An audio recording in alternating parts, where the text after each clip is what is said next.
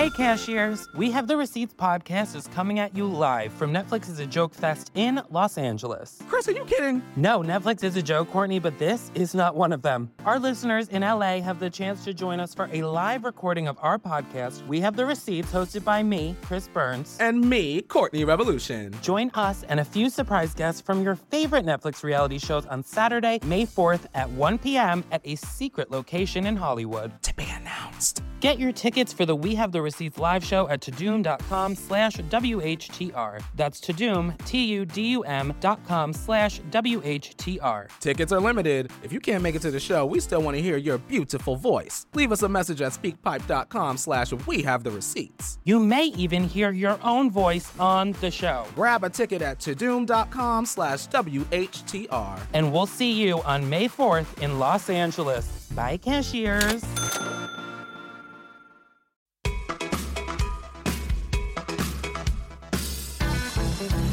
I love France. I moved from France, but I was born in Morocco. And I've got Moroccans in the room tonight. Woo. Hey, Americans are like, who are these people? And French are like, shit, the show is in English.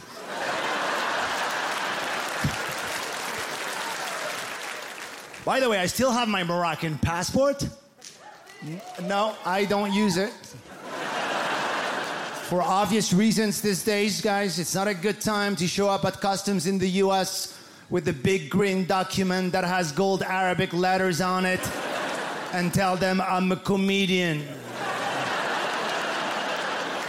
So the guy said to me at customs, born in Morocco? I said, yes. He said, why? So then he said, what's the purpose of your trip to the US? I said, I'm here to live the American dream. He said, we don't do this anymore.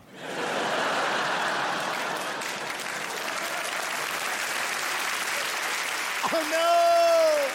This is the American dream, ladies and gentlemen. Come on! This is my American dream. When I was a kid in Morocco, my father used to take me to the ocean. He would stand in front of the ocean and point out across the ocean and say, look, my son, if you take a boat and you go straight ahead, you will reach America. And I've always been wondering if on the other side of the ocean there was an American father with his little son. I don't know, telling him about the Moroccan dream. Daddy, what's there? Oh, I have no idea.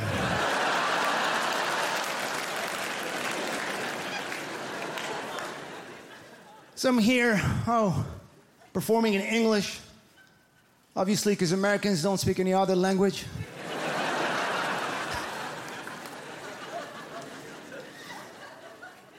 Every time you ask them if they know some French, they'll all say, oh, I took 2 years of French in high school. But I forgot it all. It's okay, I don't actually really speak English. I just memorized the whole stand-up show. I don't even know what I'm saying right now. I just make jokes, you laugh, I wait, and I go on, that's it. There you go. It works fine. The only thing I cannot do is talk to the crowd. Like many of my friends, American comedians, they talk to the crowd. They go off script, right? They interact, they improvise. I can't. I mean, I tried. I was in a club the other day here in New York City, and I said to a guy sitting front row, where are you from? He said, Denver. I said, okay.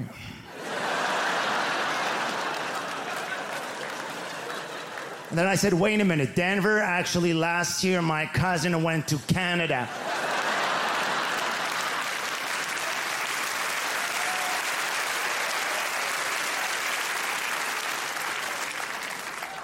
Talking in another language is really tiring. You know what I mean, immigrants? It's tiring. No matter what language you try to speak, if it's not your mother tongue, it's hard, it's exhausting. I'm sure this happened many times to you here in New York City. You go to a meeting, with an English-speaking person, and 10 minutes, like first 10 minutes, you're doing great.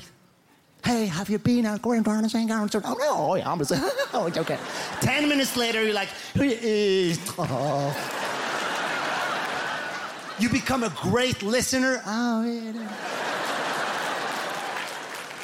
It's so hard. And the grammar is complicated. It's confusing. The grammar for us, think about it. The past tense and the had, have, gone, had you have had already, had, should we have had already eaten yet?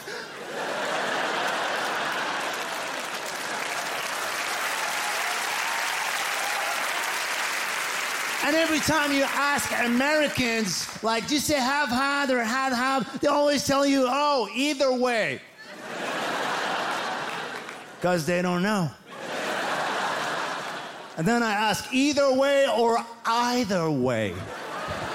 They tell you same difference.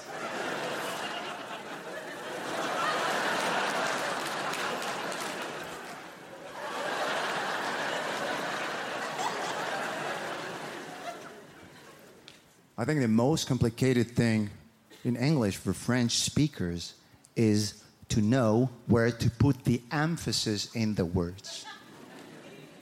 We know the words. We've studied, we've learned, no problem.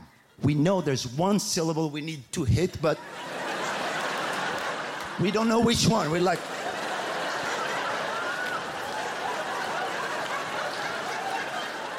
Like we see the words like, oh man, the first, the second, I don't know.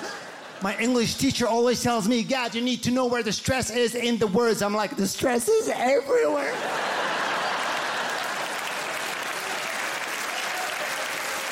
I don't even know if you say emphasis or emphasis or emphasis.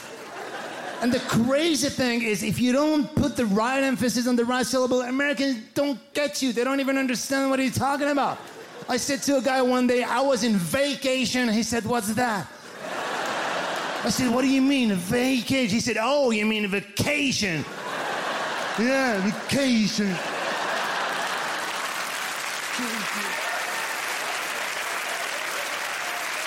Just to mess with him, I was like, no, vacation. Vacation. Come on, they don't help you. And sometimes if you change just one letter, oh my God, I feel if I mispronounce one letter, I don't get a second chance. I jumped in the cab the other day here in New York City and I said to the driver, please, take me to JFK Airport. I know. G instead of J. It's not that bad of a mistake. He could have met me halfway, I suppose. But this guy had no idea what I was talking about. I said, sir, how many places do you know in New York City that has an F and K in an airport? If I was a cab driver and you asked me to take you to KFC Airport, I'd take you to JFK Airport. You know, this cab driver kept correcting my accent, and he was Indian. And then I said to him, by the way, you maybe got this J thing right in JFK, but you said airport. Stream Gad Elmaleh, American Dream, only on Netflix.